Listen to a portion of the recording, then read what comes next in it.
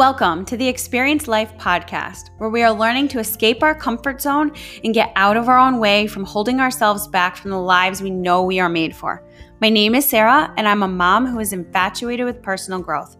Join me on this journey to experience life through all of life's experiences.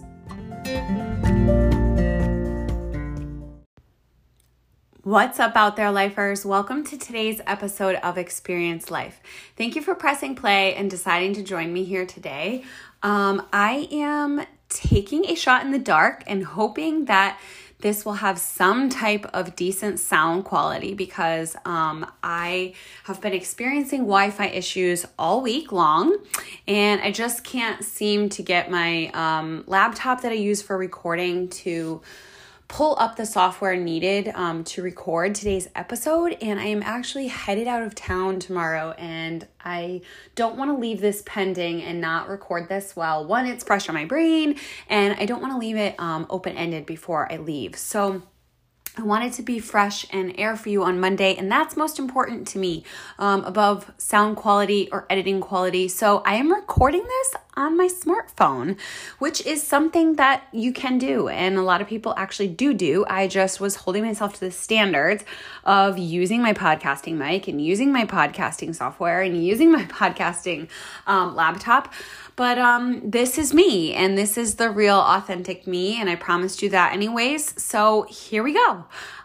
So again, I am on the hunt for March's Lifer of the Month, and I'm watching all of you out there transform into your future selves, and I'm so proud to be on this journey with you. So in the next couple of weeks, I will be announcing the Lifer of the Month for March. I can't wait to share with you. So today, I couldn't even really think of what to call this topic because truly to me, it's self-abandonment, but it's so much more than that. And I didn't know if you guys would fully resonate with me calling it self-abandonment. But this is sort of a product of the journey that I have been on for the last 20 days and more. It's been a little over that, but I committed to do this thing, this journey with a friend of mine and my therapist, and it has helped me reevaluate something that I was already examining. And you guys know I love to share that I love to examine things. I love to examine words. I love to examine different areas and beliefs in my life. So this is a product of it. So what I wrote on the top line when I decided to sit down and write, because that's how I process my thoughts, is writing, was: why are we afraid to speak about our goals out loud? Why do we struggle with the fear of calling our shots? Now, sometimes maybe we have these hopes and dreams inside of us, and they continue to present in our minds, asking us to be the creator of them, right? So they're asking us to be acted upon, and we don't listen. We never even tell anyone because we never even recognized it long enough in ourselves. But maybe one day we do. Maybe one day you grab a hold of one of those dreams and you start to repeat it in your mind, and you begin to wonder what it may look like if you started to do this thing.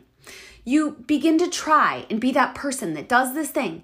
You start to get a clearer vision, the end goal of what it might look like for you to actually be the person out there doing this thing.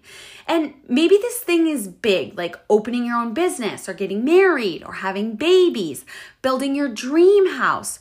Or maybe this thing starts with taking up a new craft or running a 5K.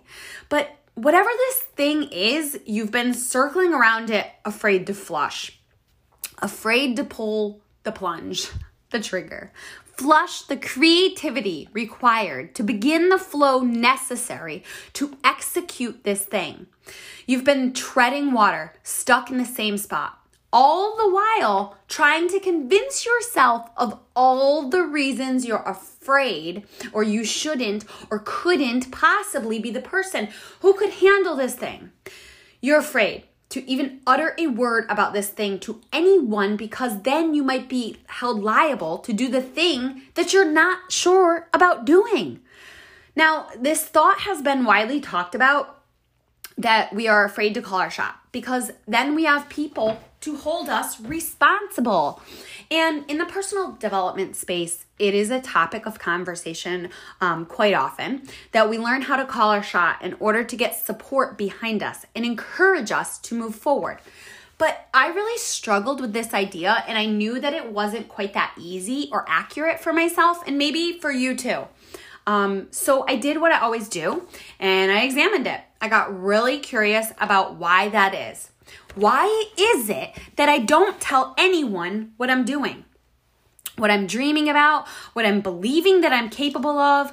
And it isn't always that I'm afraid to call my shot. It isn't because it isn't always that I'm afraid to have somebody to hold me responsible, I guess. Although sometimes it is the case, especially with my kids, because if there is anything that I preach in my children's lives when it comes to allowing people in their lives, when it comes to anyone that I allow to influence the space in their lives, it is the idea that you will not say you're going to do something or make a promise that you cannot keep when it comes to my kids. So this goes for me too. I will not say something out loud. I will not tell them I'm doing something unless I know for sure this thing is happening. And that is just a product of our lives, and this is a product of my life and what we have walked through, that I am entirely strict about implementing this into their lives. Now, most definitely, what I have walked through in my lifetime has affected the product that I am today and why I do what I do. It affects how I respond to things, my habits, and my behaviors. So when I was navigating down this rabbit hole through therapy and the aftermath of therapy, which includes lots of stillness and meditation, mindfulness work, and a lot of journaling on my part, in the pursuit of uncovering all the reasons or the beliefs that I have inside, in order to course correct some of them or truly just understand and recognize some of them, in order to be my own life manager, if you will. So what I landed on this one day was the idea that I don't tell anyone what I'm doing or thinking until I have already convinced myself that it is 100% without a doubt happening. Until I have built the support I need inside my own self already. Until I have done the research to see what is required to do what I want to do. Until I have looked at my schedule and examined how I am going to rearrange my life to fit this thing in. Until I have explored the avenues, the tools that I'm going to need, and until I have adapted the mindset to begin doing this thing. So you see, by the time that I approach my husband, who is typically the first person that I go to with any crazy idea that I have, and I sort of approach him really silly, and I'm like, hey, and he knows right away, and he's like, oh my God, what do you got? Throw it at me, because he knows now how I am. But when I approach him, I have already made up my mind. But I still approach him with this, hey, I'm thinking about starting a podcast. And then I wait and see what he says. And it's sort of like this fun little game. And if he has anything to say, any qualms, any doubts about it, I have a fully prepared bag of responses and defenses prepared for my war. So you can imagine, but by the time that my idea or my goal, my plan reaches the world or you guys, it's already in the process of being created. Far beyond the idea of coming to life stage. So I'm not saying that this is fully healthy and should be practiced, but I did find good inside of this practice or habit, behavior, whatever you want to call it, that I was doing. And I did find some room for adjustment, which is a great revelation when you're examining something. You find the good and you find what needs to be tweaked. And then we take it from there and we create it to be something for our future. And this is how we take our past, our present, and morph it into our future. Now, the reason I do this is because it is a survival mode, if you will, that I adapted long ago as a child to be able to survive and thrive. A way to get what I needed and what I wanted out of life. After all, you cannot do anything unless you have fully convinced yourself that it is what you are going to do anyways. So you must convince your mind before you must convince your mind before your mind can tell your body to do anything. You have to convince your mind that you're going to walk to the fridge before your body can tell your leg to walk to the fridge. And once I have the belief behind myself and my mind is made up, I am unstoppable. I am untouchable to anyone. So their opinion becomes irrelevant, which was what I was going for. Because when I would make these announcements that these things were what I wanted, the places I wanted to go, the changes I wanted to see or be in the world, that people I looked up to, the things I read, the shows I watched, the food I ate, the activities I partook in, they all had something wrong with them. And so what happened was I began to believe that I was not good enough. I was wrong. Maybe I was broken. I was rejected. I was incorrect. And what happens in a state of feeling this way is that you are self-abandoning yourself, which self-abandonment can be a really tough concept to grasp. And this might be totally foreign to you, like I said. So I encourage you to explore it. Just go to Google self-abandonment and start to, unravel. What does it mean? And re-listen to this podcast and listen to how I'm explaining it to you about what it meant for me. And maybe it shows up similarly in your life.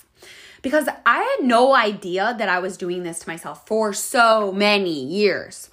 So I agreed to do this thing, which surfaced from my therapist, who is actually very close to me. We're very, very close. I've been seeing her for years, and she's my life coach in my life. And so anyways, we share a love for our religion. We're the same religion. And so this whole conversation has nothing to do with religion, but however, it came up right now because we're both in a season of Lent. So in the Catholic religion, Lent is 40 days and 40 nights. And typically, like in old teachings, you give something up. So like when I was a kid, I gave up bubblegum. But this year, I'm giving up self-abandonment tendencies every single day for 40 days. Now, this might sound easy. It is far from easy. It is the hardest thing I've ever given up. So I really had to examine how self-abandonment showed up in my life, because clearly it did and I didn't realize it so much. And she sort of like nudged me to do this. And I was like, why does she think I'm like have a tendency to self-abandon? Or I self-abandoned in my past, not so much in the present day, but I had to figure out how I had done it, how I had been doing it in order to not allow it to happen in the future. So I've been doing it for over 20 days now. And I see that once you're and that you're proving to yourself that this is a habit that you can do, this will be something that I carry with me the rest of my life because of the product of these last 40 days. So what self-abandonment really means is the idea that you reject or suppress, like ignore, part of yourself in real time. In other words, like you have a need or desire that you want to meet and you make a decision not to meet it somewhere along the way, or not even dream or think about it. You just dismiss it from your brain and you have abandoned yourself in the process. The person that you were created to be, you abandoned them on the side of the road. You left them there because you said it wasn't good enough, because you believed that that's what the world was telling you when they were projecting their own feelings, their own fears onto you. The reasons you were put on this earth are what you are abandoning. And what happens when you do this is you eventually become utterly lost because you were dumped on the side of the road without any navigation, okay?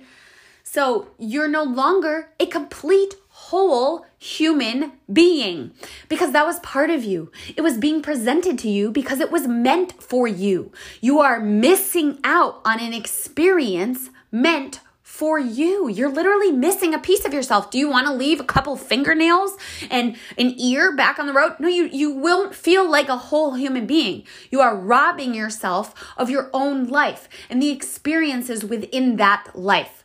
So this is obviously the part of this rooted behavior in myself that I needed to explore working on. So when I traveled back in time and I thought about any big change that stood out in my mind, because they were easier to recognize, look at big changes first and then the little ones will start to pop up. And I reflected on the circumstances surrounding them and how I went about sharing with anybody in my life was what I was doing, what I was thinking, what I was working on, what I was prospering for. And I realized that with any big change, that I never shared them with anyone until they were already done or already in motion. My decision to get divorced, my decision to get remarried, my decision to elope, my decision to buy a new car, my decision to start a podcast or begin working on writing a book. And then I realized that this whole idea was even so with small things, like signing up for a race, changing my hair color, painting my bathroom walls. I literally wouldn't even tell my husband until he came home and saw, and I was like, surprise. And he's like, what did you do? And I knew when I traveled back to this place as a viewer, sort of like an onlooker from up above, instead of being in it as me, that this was because I was living in a place of protection, not really protection of my feelings, because I don't really care so much what people think. It's really not about that. It's more about protecting my dreams and my frame of mind surrounding them. Because my past showed me that when I share my hopes and dreams and plans, that someone will tell me they are wrong. And me being the empath people pleaser that I am, I would adjust myself to please others, to make them feel more comfortable about themselves or about my life. Mostly because I couldn't fathom the thought of carrying through with something that my loved one had encouraged me not to do. Knowing that this was not approved by them, or that this would make them feel any type of way. I didn't want to upset them. So I chose to take on the upset instead in myself. And in the process, I self-abandoned myself and my own life. I told my subconscious that my opinions and feelings didn't matter. I told my subconscious that their feelings, opinions, and comfortability was more important than my own.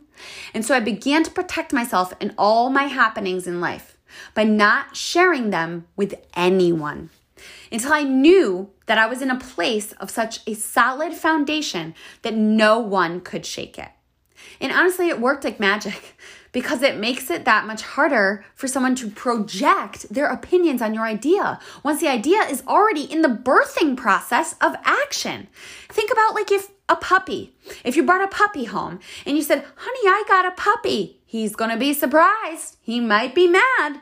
But instead of saying, honey, I'm thinking about getting a puppy, it would be a lot harder for him to say no to that puppy if it's a statement with it in their face, rather than an open-ended question I'm thinking about.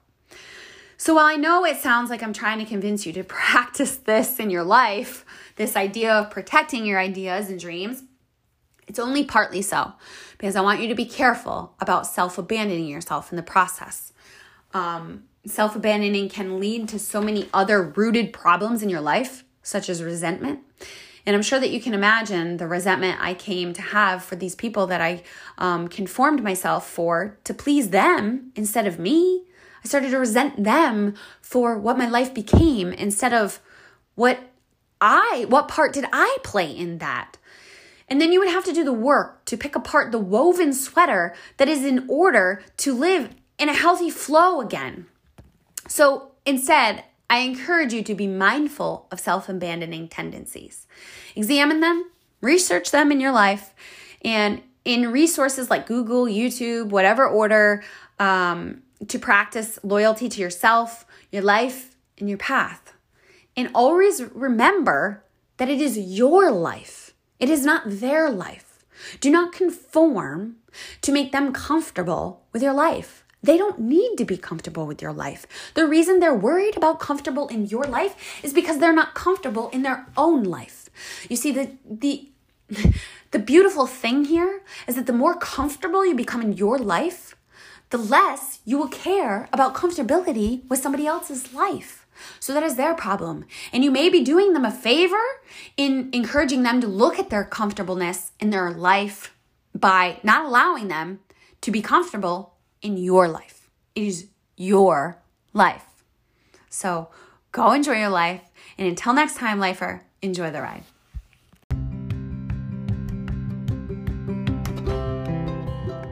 Thank you so much for joining me to experience life. If you like this episode, please spread the love and share it with a friend or tag me on social media. You can always find me on Instagram at Miss Sarah Jack. That's ms.sarah_jac. Until next time, enjoy the ride.